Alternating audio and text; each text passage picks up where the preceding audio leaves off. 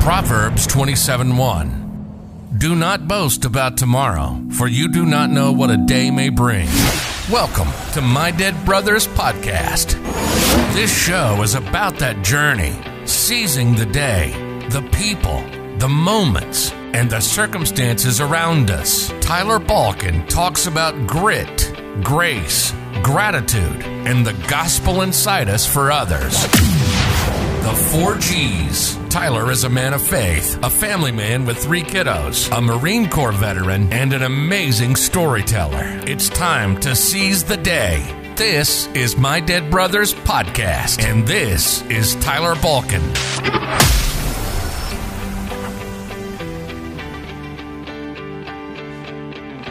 All right, you guys, welcome to episode 2 of My Dead Brothers Podcast. This has been an episode that I'm extremely excited about. We have got a man by the name of Jared Norton, and he so happened to be a close friend of Cody's, and he's obviously got some great stories to share in that realm, but Jared's also got an awesome story of his own. You know, Jared is a veteran of the Iraq War. He deployed in 2012 for a year as a cavalry scout. I won't hold that against him as a Marine, but, you know, we'll share some stories talking about that. Jared works in the construction field as a civil engineer, and that has taken him across the country. He spent time in Kalispell, Montana, North Dakota, and now he is back home in Boise, Idaho. So we'll kind of talk a little bit about that, and, you know, we will see where the rest of the conversation takes us, guys. And like I said on the previous episode, we will always start with a question that I'll ask us to ponder throughout our conversation here, and Jared and I will take a stab at answering it at the end. And the question today is, how do we stay calm under chaos, right? It's pretty difficult when, you know, everything's coming at us from every direction and we have to stay composed, or, you know, we still have to get through it, right? So that's the question I want us to kind of sit on today.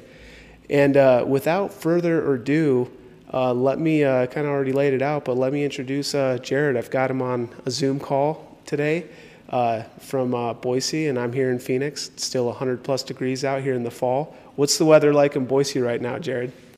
A little warmer than usual. It's maybe 80 degrees, but it's sunny and pretty nice. Okay, that's not too bad. Right, and I think that one of the things I miss most about Boise is just the seasons, right? Like, I'm sure that right now the leaves are changing colors and you're starting to get more brisk mornings. We're getting cooler mornings here in Phoenix, but we don't really get that. I think the equivalent would be in summer, the leaves change colors, but it's usually because stuff's dying. So it's not exactly the same. But yeah, so Jared and I have kind of been talking, you know, leading up to this podcast, and, you know, I laid out the format with him as far as, you know, what direction we're going to take the conversation through grit, gratitude, grace, gratitude, and gospel. Just about butchered it there. So yeah, let's just roll right into it, you know. And I think that Jared, one thing that I'd like to ask you, you know, when you think about grit, you know, what's one of those experiences that you've had that you feel has really shaped you, whether it was, you know, tribulations or trials or, you know, difficulty, or maybe it was something that you liked to do. You know, I think a person I think about with grit is like David Goggins. He brings it all on himself. He likes it. But yeah, what's that kind of mean to you, and what's an experience that you feel has epitomized that?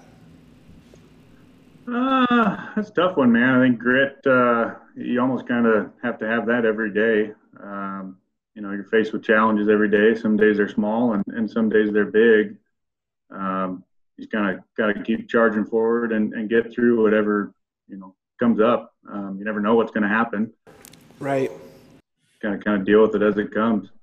So as a cavalry scout in Iraq, you know, we briefly talked about that. You spent a year overseas, another country, as a young man. I'm guessing you were in your early 20s.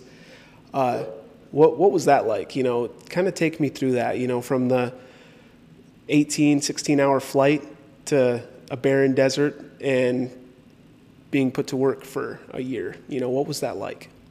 Yeah, man, it was kind of different. At that time, Iraq was kind of winding down, so I mean that wasn't the hard part of it. It was just the being gone and the change in mindset, and in a sense, almost kind of the letdown.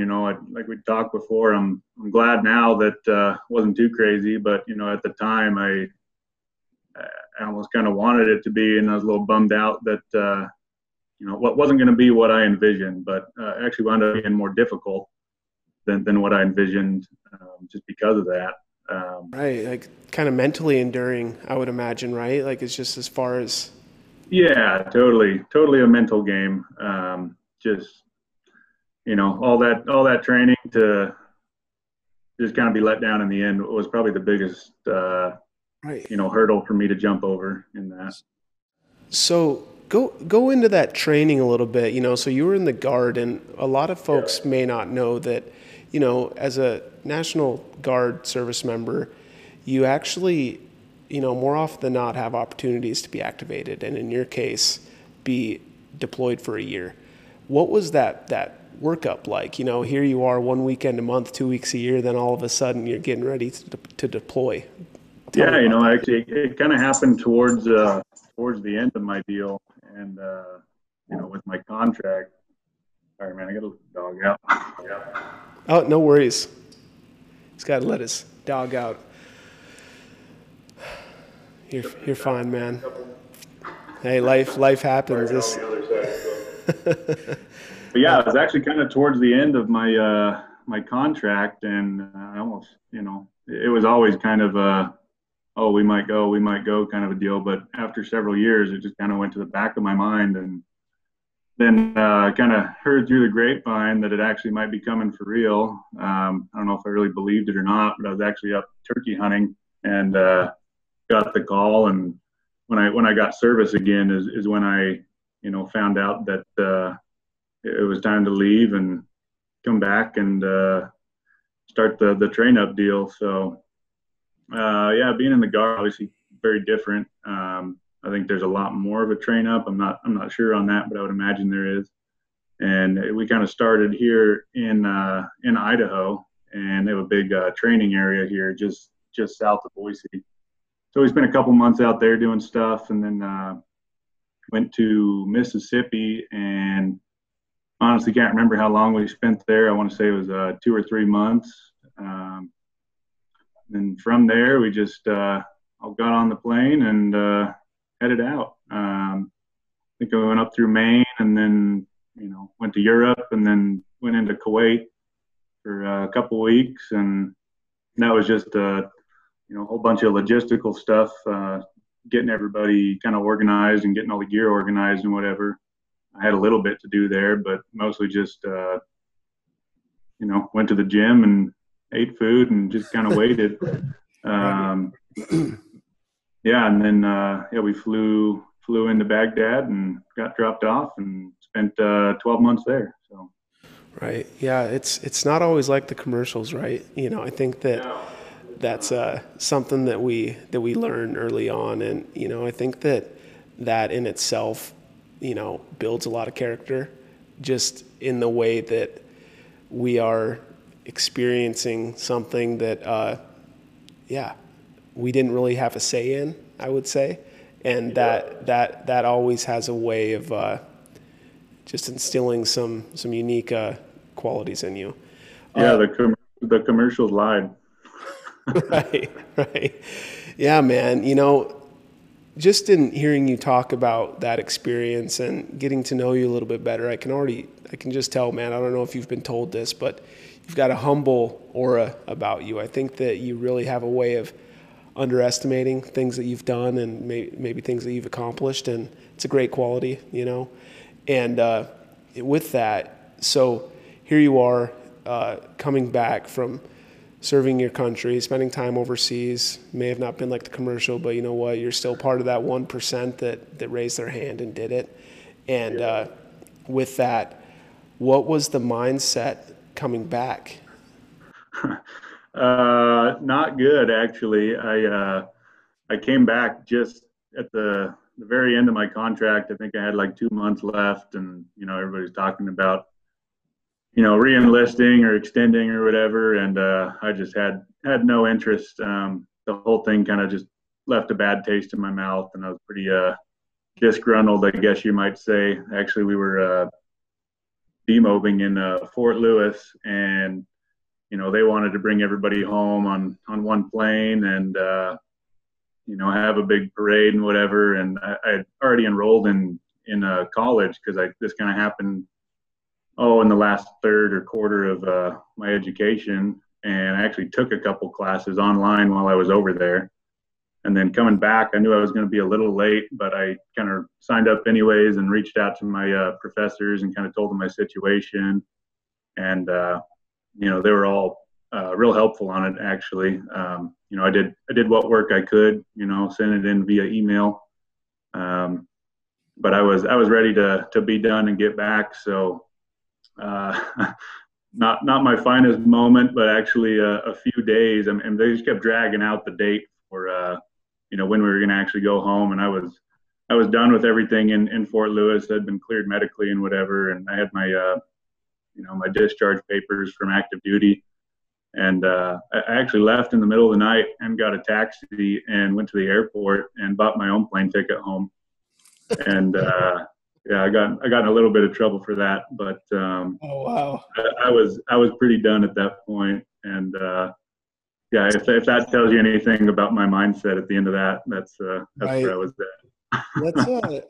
Let's chat about that for a second, because I think that so many people, when they think about the military, they immediately have this thought of, man, how could you do that? You're getting yelled at by drill instructors or drill sergeants, and you're being told what to do every day. And yeah, there's parts of that suck, but then hearing your story, like you're telling me, because, we have that shared understanding, like, yeah, man, I went and bought my own plane ticket and I just left. Like, an everyday civilian, like, they're going to think to themselves, like, yeah, of course, you make your decisions. But in the military, you don't have that freedom, It's kind of, I think that's one of the biggest things you appreciate when you get out. You're like, oh, hey, I don't have to get my hair cut this week, or I'm going to let, you got a nice beard going on. I think that's what every service member does, that, they get that beard 6 months out. I try to hide my pictures from about 6 months after I got back, because I grew my hair out much longer than I usually do. Right. I look kind of like a dork, but I could, so I did it.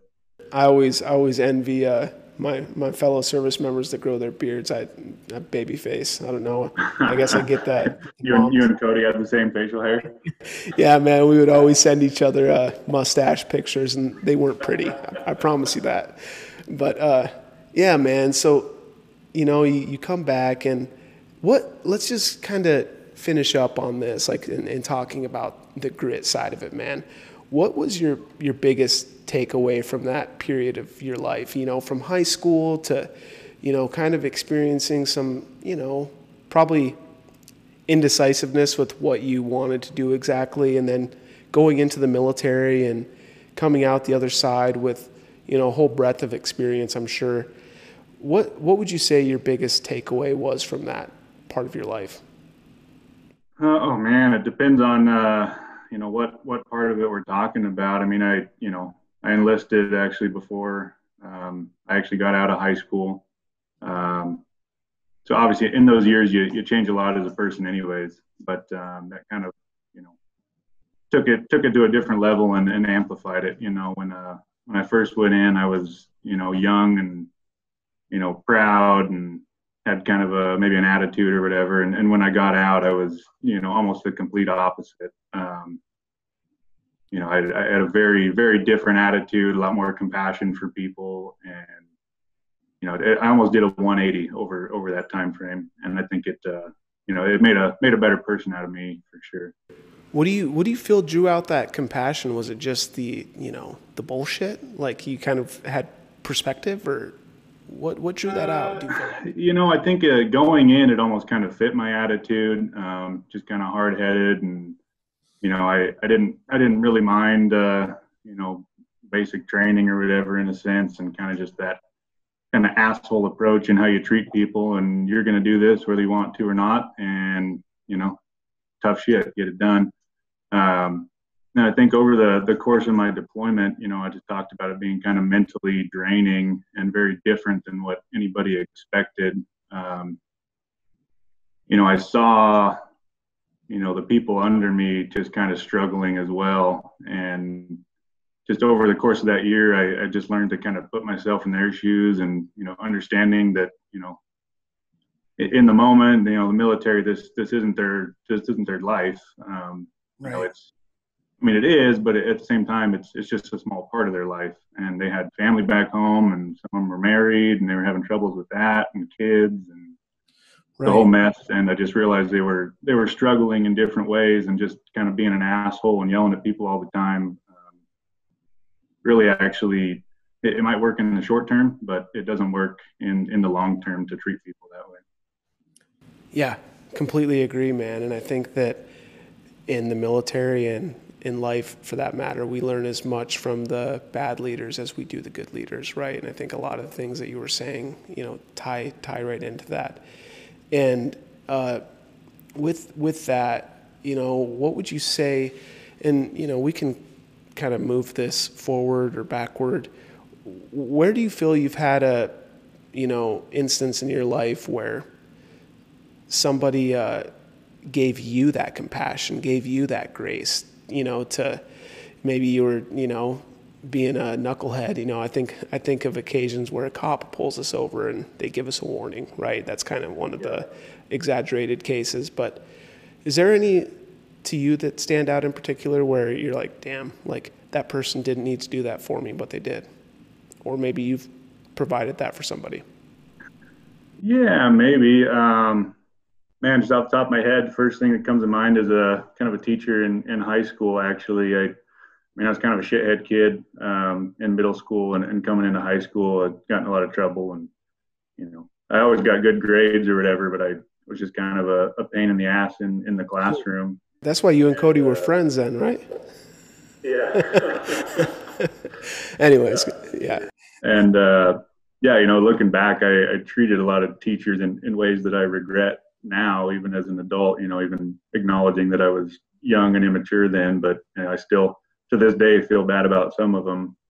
But I was just a kid always in the back of the class with long hair, and a lot of people wouldn't believe it, but I used to be kind of a little punk rocker BMX kid, and I had the wallet chain, and I used to have long pink hair. I really wanted red hair, but apparently my hair just doesn't dye red, so every time it just came out hot pink. And luckily I was a big kid, or I probably would have got my ass kicked a lot. Man, I can't visualize that. I mean, that's you got to send me a picture, man. Pictures, but I keep them hidden. So my mom didn't take very many pictures of me over those years. Oh man, that's pretty good. And yeah, teachers, that's a great example. Here they are, doing one of the ultimate services a person can do. They're teaching the next generation, right? And usually we were such assholes, or just had no actual appreciation for that, man. Yeah, I think that's a great example. Well, while I was in, that period of my life, I guess to complete that thought, it was this one teacher. I think he was teaching English. Gosh, I can't even remember.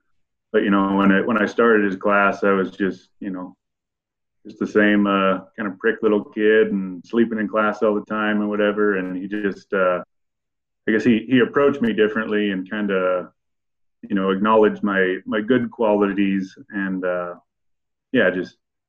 was refreshing, and I kind of changed my outlook in high school from that point going forward. And right. Yeah, I don't know. It's funny how experiencing life, and kind of getting hit in the face by it has a way of showing us those people that were, trying to help us beforehand that, man, why didn't I just listen, And I think that, excuse me, you're talking about your, compassion and, willingness to have more empathy and, grace for others. what's a instance where, maybe you had one of those young troops, or maybe in the current role that you are now, or what's a time where you felt that you could have triggered elsewhere, but you decided to give that person, probably what they needed most right then, and that's just a hand on their shoulder, to let them know that, hey, it's going to be okay. Yeah, let's get through this. Yeah, now just being in a more, I guess, professional setting or whatever, I guess people don't really approach you too often with super personal stuff, but, you kind of, as you get older, you kind of learn, that to recognize when people might be having a hard time. You may not know what that is. But, if people, aren't getting shit done, or, messing up, or kind of got an attitude or whatever, you don't always got to jump on it right away. You got to kind of take a step back and just acknowledge that they might be going through something else that you're unaware of. And, right. I kind of proceed with a different approach than, one track mind of getting something done or doing it right. So. Right. Yeah, there's not always just a methodical, do. And I get it. Like, we've got to carry that mindset in certain instances, but at the same time, we've got to be willing to channel it back. Otherwise, we're just shooting ourselves in the foot. And, speaking of shooting, I just want to mention really quick one thing that, Jared and I are going to talk about. We'll get toward it here at the end, but he went on the most awesome camping trip. It's calling it a camping trip doesn't really justify it, but him and Cody went up to Alaska for, I think, almost 2 weeks. Just basically dropped off in the middle of nowhere, Bear Grylls style, and went up a river, some 30 plus miles, right? Anyways, I want to, and apparently you can hunt with a muzzleloader, like in the Patriot and Civil War. Jared made me aware of that. We'll talk a little bit more about that too, but I just wanted to get that quick tease in there, So, we've talked about grit, we've talked about grace, and, with those two things, I think that one thing that starts to unfold is we start to also have a newfound appreciation, whether it's, the income that we're making, or the growth that we've had, or maybe it's the people in our life, that we are far more equipped to treat how they should probably be treated, right?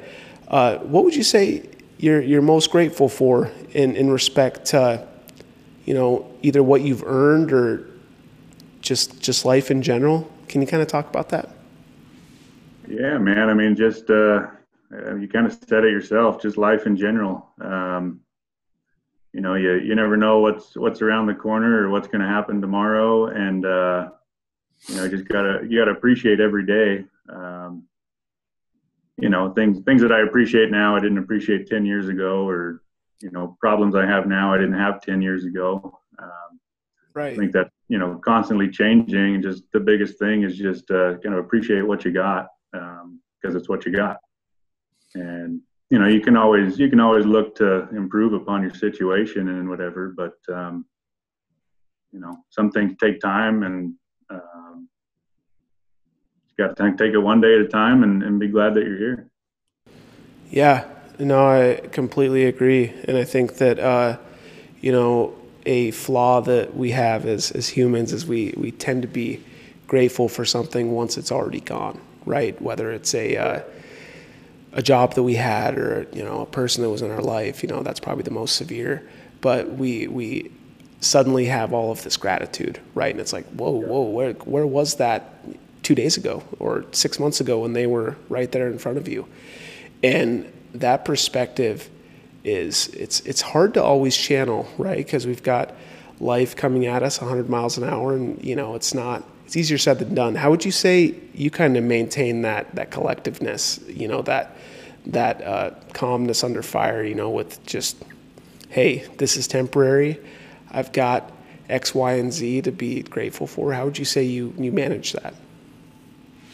Just managing yourself or keeping yourself calm. you gotta admit you're not the best at it all the time. I'm not, but kind of the way I approach that stuff is, still appreciate what you got, and when things get rough, you just kind of prioritize and take a step back and try to look at the big picture and what you got to do to get past it, and then just tackle things, I guess, one at a time is usually how I approach stuff like that. I mean, you've kind of already brought up a little bit after we talked about your pink hair. You talked about sorry, man, he shouldn't have told me that, but I'm glad that you did. Turkey hunting, and that's from what I understand, one of the most difficult animals to hunt, which seems crazy. But hunting, depends on where you're at, man. Sometimes they're climbing on people's cars, but right. I don't know. In some spots when it's hunting season, they're pretty tricky. They're pretty smart birds. So what's that give you? I think that the reason I ask is a lot of people, they talk about the outdoors, or getting removed from technology, how it just gives them this newfound appreciation and gratefulness for the simplicity. And is that something that hunting kind of gives you with being out, and can kind of explain that? Oh yeah, man. It's just like you said it, just the simplicity of it, and just kind of slows the mind down. I think it's good to almost give your head a break from all the technology once in a while. Hunting is just it's something I've done for a long time, but as far as being in the outdoors, that's why I like hunting. Is it's in the outdoors. I mean, I also enjoy backpacking, fly fishing, anything that gets me up into the mountains. It's might sound kind of funny, but it's almost kind of spiritual for me to get away and kind of disconnect and just kind of reset almost. Right. Yeah, man. I think that's spot on. And I think in calling it spiritual, that's pretty powerful, because it's accessing a part of our mind that is often so cluttered and interrupted with life, and it's in that moment where life's busy these days. Yeah, no doubt, man.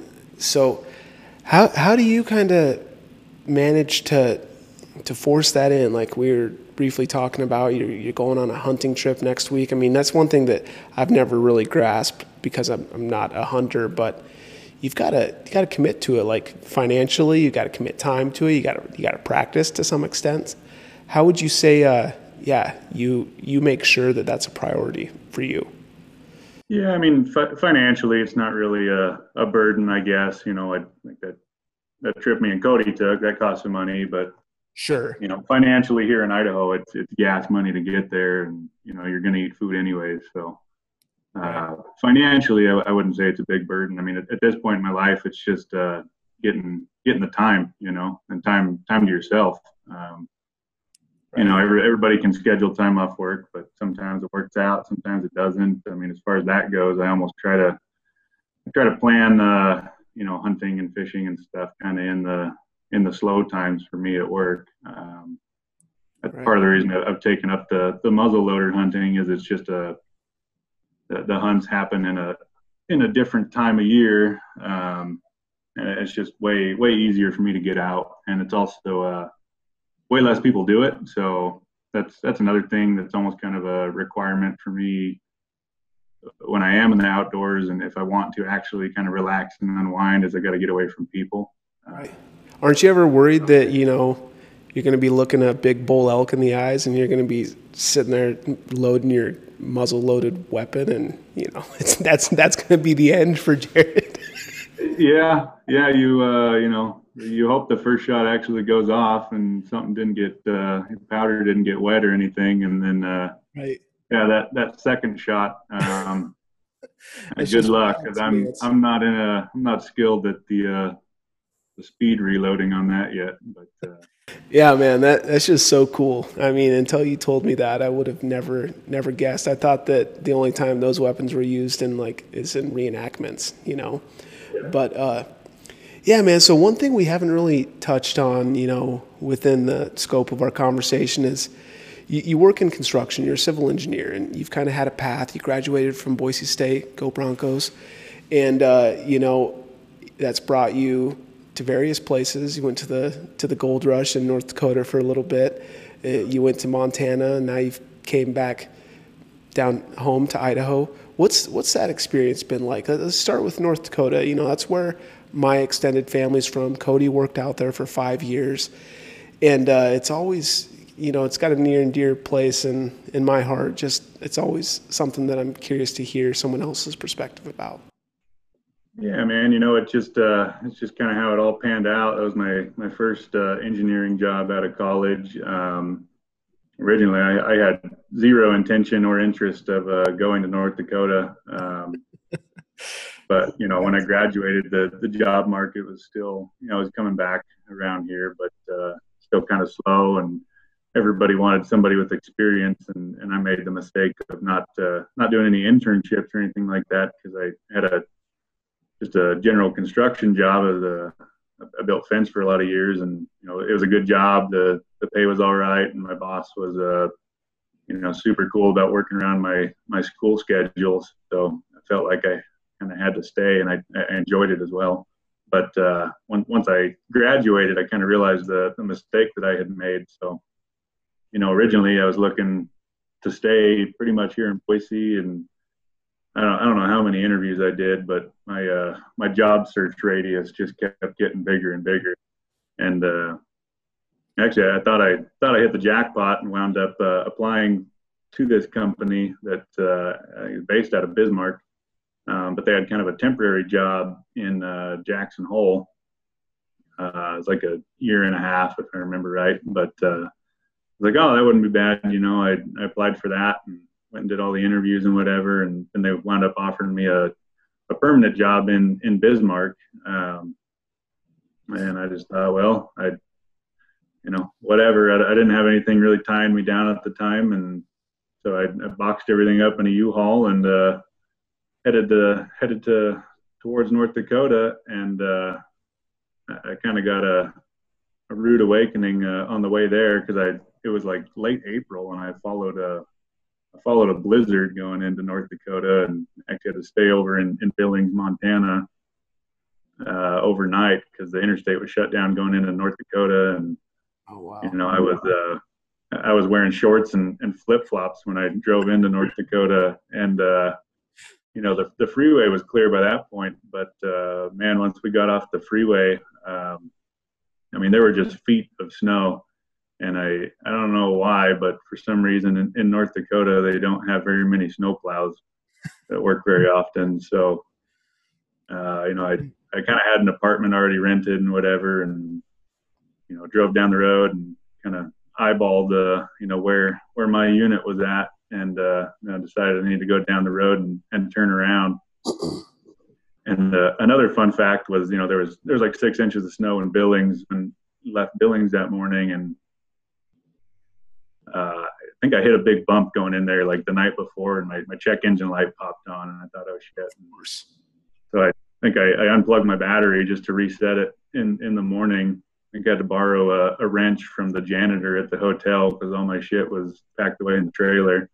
And I think if I had opened that door, I would have spent like 3 hours repacking it, because it was pretty full.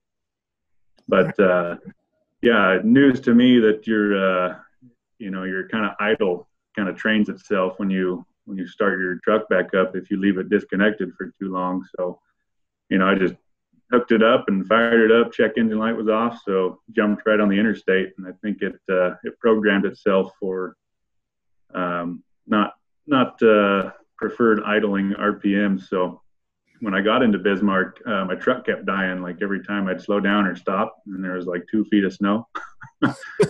So that was interesting. I think getting my truck turned around, I think it died like 4 times, but then I came back up to the apartment and just buried it into a snowbank, and I walked into the leasing office in my shorts and flip-flops with, you know, snow drifts. Who the hell's this guy? Yeah. Yeah, I look brand new for sure. Right. Hey, you know, a lot of people talk about the Norwegians in North Dakota. I don't know if anybody's seen that show Fargo, but hey, man, I think you probably fit right in. That's a pretty Norwegian thing to do. And you know, one thing that people don't talk a lot about is the wind chill, and I think that that's, pretty common in the Midwest. And one thing that Cody would always send me, because he knew my ass lived in Arizona, so he had absolutely no sympathy for me. But he'd send me pictures out on the job site, and it'd be like, 30 below zero with wind chill. And I'd send him a picture back. Hey, it's about 75 outside here. Yeah, I thought I left Idaho knowing what cold was, but that first winter I quickly found out that I had no idea. Yeah, man. So you were on. I wasn't ever a scarf guy, but man, I remember a couple mornings just to go start my truck. Man, I'd put my Carhartt jacket on and big gloves, and I got to admit, I even put a scarf on several times just to even go outside. Yeah, and I think too, like, going to the job site and your long johns and your wool socks, that's commonplace out there. That's necessary gear. And yeah, man, so you spent some time out there, and you actually worked on a fairly good-sized project there in Alexander. It's actually just outside of Wofford City, where my family's all from, and I've actually got family that's from Alec as well. So in doing that, and you kind of talked with Cody a few times, isn't that kind of ironic? I know that North Dakota drew, a lot of workforce from all over the country because of all of the oil and everything that was going on. But what was that like, having somebody that you knew out there? And I know you guys kind of met up on a few occasions. Did that help? Did it kind of give a little bit of peace of mind? Yeah, a little bit, man. I mean, it's funny. I know you guys had a family connection to North Dakota too, and I also have a kind of a strange one. On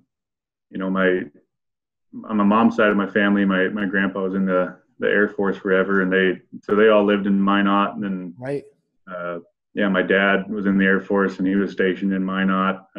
Both my brothers went to play baseball in North Dakota when they were in college, and then I went up there too. My younger cousin wound up working up there, and kind of odd that pretty much the entire family has been there at some point in their life. That's wild. Having Cody there, originally I was in Bismarck, and I actually went back to North Dakota after I had moved to Kalispell, and they sent me back to work on that highway project in Alexander. And I think Cody was living up in the Williston at the time, just north of there. And yeah, I saw him quite a bit. He'd be driving through, heading to different projects himself, and he'd swing in. We'd, bullshit for 10, 20 minutes or whatever. And right. Yeah, it's kind of cool. Yeah, that's crazy. I think that's something we kind of grow to appreciate in the service too. It's how quickly you're able to catch up with somebody, no matter how long you've been apart. And it's always just getting that small piece of home. It can do a lot for you. One thing about Minot, they do have a pretty large Air Force base there, and I think Cody may have been on a project or two up there, but I'm in the Air Force Reserves now. I talk mostly about the Marine Corps, but I'm in the Air Force Reserves now, and Cody would always give me shit about the airmen up in Minot, like talking about how they're just, he'd call them dipshits. and I don't know why. I guess he would, see him at, I think that was one of Cody's favorite words. Yeah.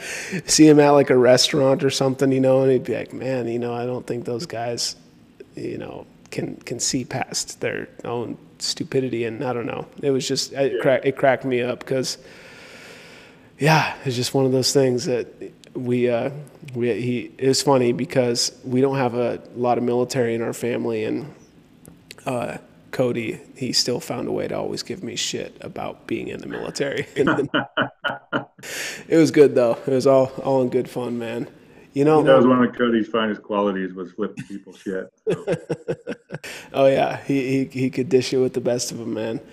So, you're in North Dakota, kind of, getting that trial by fire first job out of college, and and you get taken to Kalispell, which, you know, is one of the prettiest places on God's green earth. If you haven't been there, you got Flathead Lake. It is just incredible. It is like the commercials. You know, Jared. Yeah. It didn't that one actually matches. Right. And, you know, so you're up there for a little bit. What was that like, you know, being in this area that is just, I mean, you're an avid outdoorsman, you love hunting. Were you able to experience that at all while you're up there? Yeah, I did. I mostly just fished while I was up there. I kind of took I don't know, 5-6 year kind of break from hunting for the most part, just because I was moving around so much. And Right. I don't know why. I just didn't ever do it in North Dakota, and never went in Montana either. I was mostly into fishing up there in both of those places. Yeah, I did a ton of fishing up there, and I absolutely loved that area. It was gorgeous, and have you seen one of those places that I hated to leave. Right. Have you seen the movie A River Runs Through It, I believe? Brad Pitt. It's a book too. They're fly fishing up in Montana, and just really, I think if I remember right, it's a little south, you know, kind of closer to Bozeman maybe. you know, Bozeman area. Right. Yeah, I've always wanted to pick up fly fishing. My dad does, and Cody started to pick it up, and you know, I think that it just seems like it's got more interaction and engagement than, you know, your regular fishing trip. What's it do for you? Like, what's that draw with fly fishing? I don't know, man. Just I just get more enjoyment out of it. It's a little more technical, I guess. Right. You know, a little more involved, and you know, trying to match the bugs and whatever. And it's just kind of fishing on the next level, I guess, in my opinion. Right. And it's definitely more of a challenge to it. Like, it's almost like an art form, you know, and that's kind of what I've heard. Yeah. So one of the, you know, I guess, epitome places to, you know, get that fishing itch scratched, is Alaska, right? So you're kind of planning this trip, and it comes up, that, you know, it'd been something you'd been planning for a while, and then you and Cody end up getting together on it. And here you guys, I'm looking at some pictures right now. You get, guys, I'm not kidding. This is, you know, literally like, you know, just dropped out in the middle of the wild. I don't know that there's a lot of people that could survive that. And yeah, tell me about that, man. Just kind of from beginning to end. Like, here you are, you're up in Alaska. Where'd you fly into? That was probably the last normal part, was your flight into Alaska. Then it was just like, hey, see you guys. Somewhat normal, man. It was just kind of, as it got closer, it was, not gonna lie, it was a challenge getting there. I mean, if it could go wrong, it went wrong.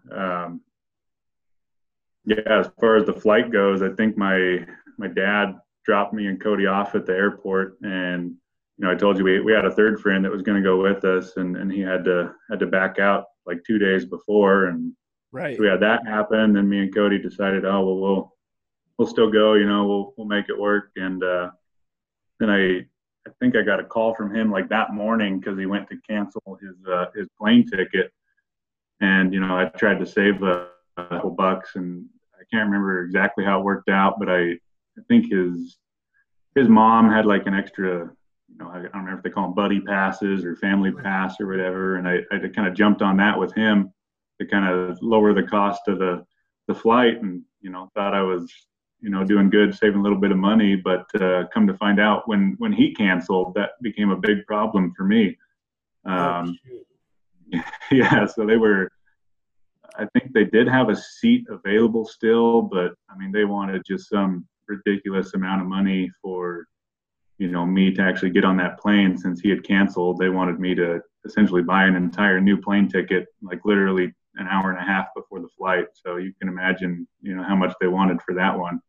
Of course. But, you know, I think he spent an hour on the phone, you know, on my behalf, and finally talked him into, you know, just letting me on the plane for what I had paid. So yeah, even that morning, I didn't know if it was actually going to happen. And wow, you know, once we were on the plane, things got a lot better. And then, you know, we got up there and, you know, we flew into Bethel and stayed at this little kind of fishing lodge, I guess, where they kind of rented us some of the gear that we would need because we didn't, you know, we didn't ship a raft up there and all that. So we just kind of rented some of the gear and just the general camping stuff. You know, we had all our fishing stuff with us, and you know, I think Cody, you know, he brought his little, you know, pistol, whatever it was. I actually shipped my shotgun up there with me, so that was a new experience for me trying to get a shotgun on an airplane, you know. Right. But there, believe it or not, there's a legal way you can still do that. So, yeah, we paid a shit ton in baggage fees. I can tell you that much. Getting stuff up there. I mean, we hauled quite a bit of gear in there with us. But yeah, once we got there, we just kind of had our little area to organize our stuff, and you know, went and just kind of. I think we went and got dinner at like a Chinese place in town or something like that, and it was good. And it's just you two, right? And there's not a waiver for this. It's like, hey, you know, if you want to go out in the middle of the Alaska wilderness, like, have fun. Like, oh, I'm pretty sure they made us sign a waiver. Okay. See that the people dropping us off we're not responsible for our safety. Okay. See that makes a little bit of sense because yeah, I mean, you guys got dropped off, and what are those planes called? I think of DuckTales, that they land in the water with the yeah, like a float plane. Right. Had the big pontoons on it, and that flight in was super cool. I mean, we flew over just some awesome country. I think the flight was like, I think we went like 100 miles south of Bethel, down on this river, and it had a, you know, kind of a lake at the top and just a little native village at the bottom, and it was, you know, 60 miles in between. Wow. Yeah, it was kind of it was a super refreshing and you know, good feeling for me. Like I said, I've been wanting to do this for a long time when that plane left, but it was also, you know, kind of a bit of reality that oh, it's just me and Cody in a raft, and you know, we got to go that way. Yeah, you know, puts a whole new meaning to getting lost up, what is it, Shit Creek? Yeah. I absolutely loved it though, man. It's by far my favorite, you know, outdoors trip, and you know, could possibly be my favorite trip overall ever. It was a blast. Cody, he ranted and raved about it. I can guarantee you that's, you know, his same sentiment as well, man. And you know, to be able to have that experience, it's militaristic almost, right? You know, you're being put out, you know, to survive in an area just off the resources at your disposal and right around you. And what? Yeah, I remember Cody, you know, kind of talking about just, you know, experiences, and that kind of at that point in his life, you know, he just wanted to go do shit, and he wanted to do, you know, if he hadn't done it, he wanted to go do it. And, you know, he was kind of in that phase. And like the second I mentioned it to him, he was on board, and he never looked back. And I mean, Cody, like you said, he had really just got into fly fishing. And, you know, I mean, Cody, you know, before that wasn't really a big fisherman, you know, by any means at all. Right. In fact, I think me and him, I think we went fly fishing once, just so I could kind of show him some stuff, and you know, he could kind of make sure all his gear worked, and you know, we both bought like new waders and whatever, and wanted to make sure they didn't have a leak. And so we went once, and I don't actually know that Cody had caught a fish on a fly rod when we landed in Alaska, but he still was all on board to go. What a place to catch your first fish on a fly rod.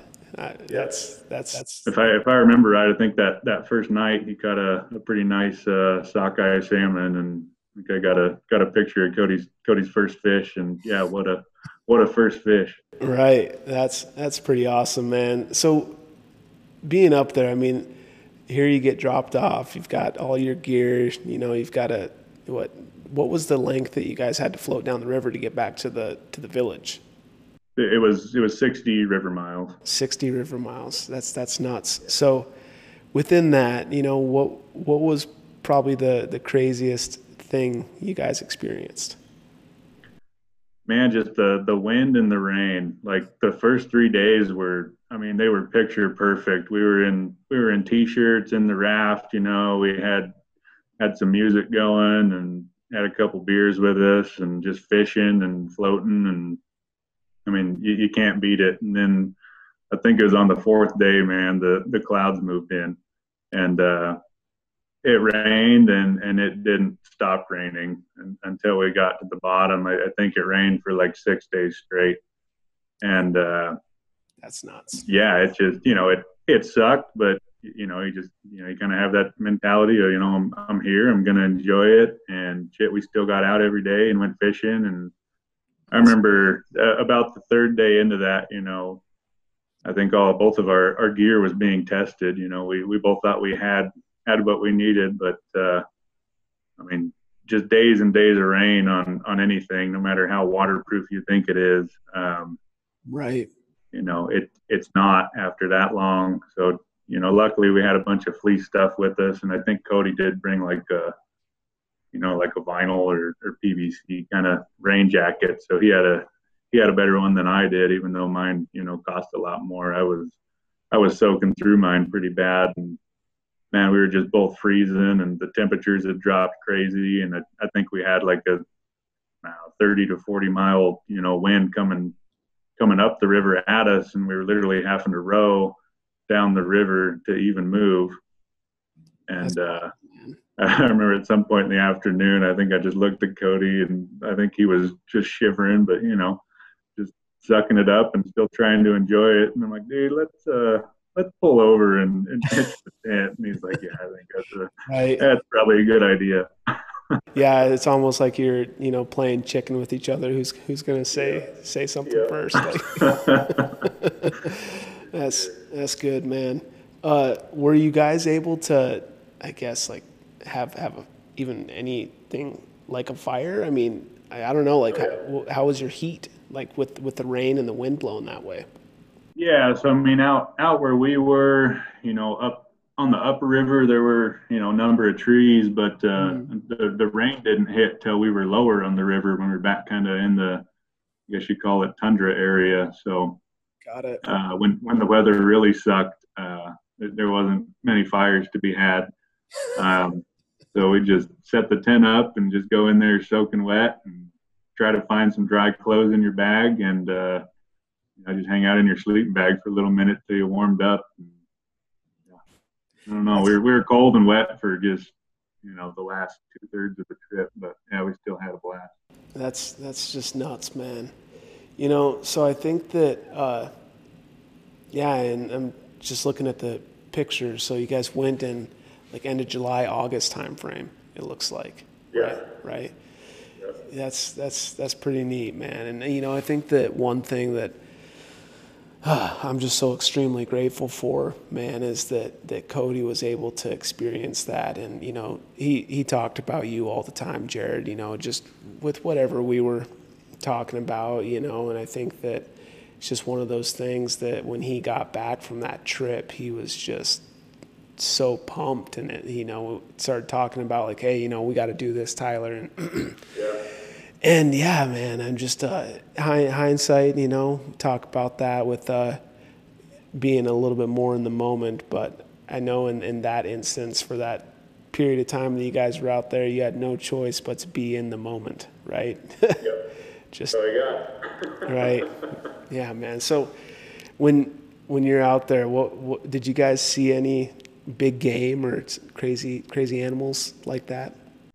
Dude, so that was the biggest surprise to me. I mean, granted, we weren't really looking for it, especially in the later days when, it was just raining and blowing and whatever. I mean, we saw moose and grizzlies on the flight in.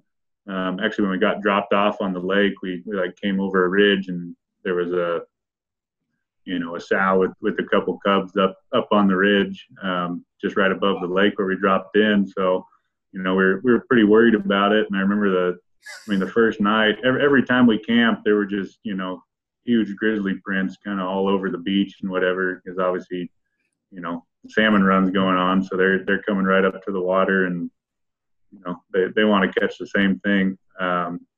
Right. But oddly enough, even though, I don't think we ever got, I think Cody had his pistol strapped to him all the time, and I never got too far from my shotgun. But Right. yeah, we didn't, I don't think we saw shit going down the river, but granted, we had some music playing and bullshitting, and So, they were probably there, but they probably saw us. We just didn't see them, of course, right. And, with that day to day, you guys were basically catching what you ate, right? I don't imagine you wanted to pack a bunch of food in. So or what was that dynamic? Yeah, we packed some. We had fish, for the first few nights in a row. But after fish and then more fish and then more fish, you're kind of tired of fish. So, we did luckily bring some other shit. Right. But yeah, man, we just had like one small cooler. Put everything we could in it, and we put a bunch of beer in it. And I remember when we opened the cooler, when we got to Bethel, man, like I think half of them had rattled around and exploded at some point inside the cooler. So everything just reeked like IPAs in there. Oh man. Yeah, we were down beer. So. The essential gear. Yeah. That's too funny, man. Yeah, and I don't know that I told you this, Jared, but this episode that we are recording, it's October 1st. This is going to release on October 18th, and that's actually the day that Cody passed last year. And God, it just even each time I always say it never gets easier, man. And I think that realizing that you guys were on this trip, and I know that you guys, spent quite a bit of time together up in Idaho as well. Cody even came down. I don't know that you know this. Maybe I told you on our phone call, but I think he had stayed the night at your house before he flew out to Phoenix to come visit me. He had a work trip, and Cody was here a lot, man. I think we were. Cody kind of became family almost. He stayed here quite a bit because he was living up in Garden Valley, and he'd get off work late a lot, and he'd just come crashing on the couch, So he had the keys couple nights a week. He had the keys to your house, and I guess when he got back to Boise, he realized that he forgot the keys. So I think I mailed you. I forgot about that. Yeah, man. It was like he called me like frantically when he got back. He's like, "Hey, Tyler, like, my buddy's keys are at your house. I hope they are. Like, I can't find them." And I was like, "Oh shit, here they are." But it's too funny, man. Yeah, I think my mom would definitely have some stories about that. Cody wasn't always the best at managing where he left his things, but hey, I think we're all like that. But yeah, man, I think that I'm really glad we got to have this conversation, Jared. We talked about quite a few things, and I think one thing that kind of start to wrap this up with is that question that we went over at the beginning. Staying calm under chaos, right? And I think you kind of alluded to it a few times with the chaos of 30 mile an hour wind and rain coming at you while you're up in the Alaska wilderness, or times that you spent in North Dakota being told that you would be in Jackson Hole, Wyoming, but turns out you're in Bismarck, North Dakota, and just these different things. How would you say, what's your answer to that question? Like, how do you stay calm under chaos? Oh man, again, just, kind of prioritize and take things, one at a time. I guess, an example is just back to Cody. The day your mom called me and told me that he had passed away, I was on the way to. I just met my dad at like a coffee shop. It was kind of earlier in the morning, and I'd kind of told him I'd go help him put a cover on his camper. He had got it all winterized and whatever, but just had to throw a cover on it and just wanted a little bit of help. And so I met him at the coffee shop, and I got the call right when we were walking in the door, and I told my dad I'd meet him in there or whatever. And got the news, and internally I was, I guess, in chaos. But I told my dad, I'm like, hey, I just got some bad news, and I could come in for coffee, but let's go get this done, because I told him I'd help him, and he told me that it wasn't a big deal or whatever, but I guess I guess when I tell people I'm going to help them do something, I want to follow through. And I guess that was a kind of calm under chaos moment, because internally I was going through a lot, but just still went and helped him get that done, and we just got it done. And like I said, you just gotta take stuff one at a time and prioritize things. I mean, you can't change what happened to cause the chaos, so you just gotta keep checking shit off the list and keep moving forward. Yeah, we don't know when those moments are going to come up, no matter how well we're prepared, no matter how much foresight we had and knowing that it was coming. And for me, staying calm under chaos, and obviously, yeah, like you were saying, that was a very chaotic time, where you just feel like you have absolutely no control. You don't. It's not a feeling, it's reality.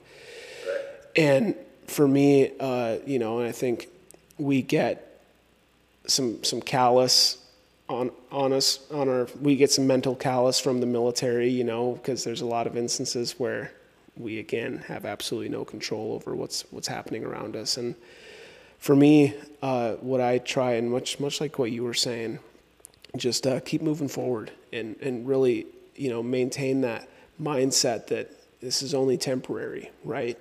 As chaotic as it might be, and in some instances, it's also important to remember through that chaos, like, man, I'm learning something here. Again, being in that moment, allowing yourself to almost embrace the chaos, right? Like, okay, this is going to allow me to learn this, and this, and come out the other side, because it doesn't change what's happening right there in front of you. You can't control it. And yeah, man, you can't control the chaos or what happens, but I think the biggest thing, for me anyways, is you can't control yourself and what you do and how you handle that chaos. Right. So, I mean, in a sense, I guess I'd push back on that a little bit, that you do have some control. I mean, you just don't have control over what happened, but you have control over yourself and how you react. That is spot on. That's a great point, man. And I think that's what we lose sight of, is like we kind of fold, right? Like we just want to go into the hole and act like it didn't happen. But it did. Yeah, 100%, man. Well, shoot, Jared, is there anything else that you wanted to add? You're getting ready to go on this hunting trip next week. You're going to kind of get some of that peace of mind. From what I understand, work's been pretty busy for you lately, and you looking forward to that? Like, what? Tell me a little bit about that. Yeah, man, I am. Work's been pretty crazy since about April, so definitely looking forward to some time off and go hang out in the woods and whatever. And yeah, it's gonna be good for me. Kind of have a break mentally. So I'm ready for it. For sure. Well, again, it was great to have you, Jared. And guys, thank you for tuning in today. I know we covered a lot. We talked about, the various components of life, really honing in on the grit, the grace, the gratitude, and the gospel. We heard a lot of Jared's message there. He really nailed it home at the end there with the staying calm under chaos. We may not be able to control the situation, but we can control our mindset and our actions in that moment. And I'm so grateful that we were able to have him on and, hear about that awesome hunting story in Alaska. Excursion, I think, is the better word for it. And I know that with this coming out on October 18th, again, that's the day that Cody passed. That's the biggest thing for me that I'm trying to control. And you hit a chord with me with that, Jared, is I want this show to continue to be a light, because when we go into that darkness, it may feel okay in that moment, but we're not doing any justice to ourselves and especially those around us, the folks that need us and the legacy of those before us. And I really want us to embrace that and keep stepping forward, right? And again, thank you, Jared. Thank you guys for listening, and look forward to sharing the next episode with you guys. And, till next time, we'll see you then. Thanks. You've been listening to My Dead Brothers podcast with Tyler Balkin. We are not guaranteed tomorrow. Tyler talks about the 4 G's: grit, grace, gratitude, and gospel. We hope you've gotten some useful and practical information from this show, and we hope that you were inspired, and we hope we've helped you get in the mindset of not holding back in your life. We'll be back soon, but in the meantime, hook up with us on social media at Tyler Balkin and visit the website at tylerbalkin.com for more information. Till next time, remember Proverbs 27:1. Do not boast about tomorrow, for you do not know what a day may bring. This is My Dead Brothers Podcast.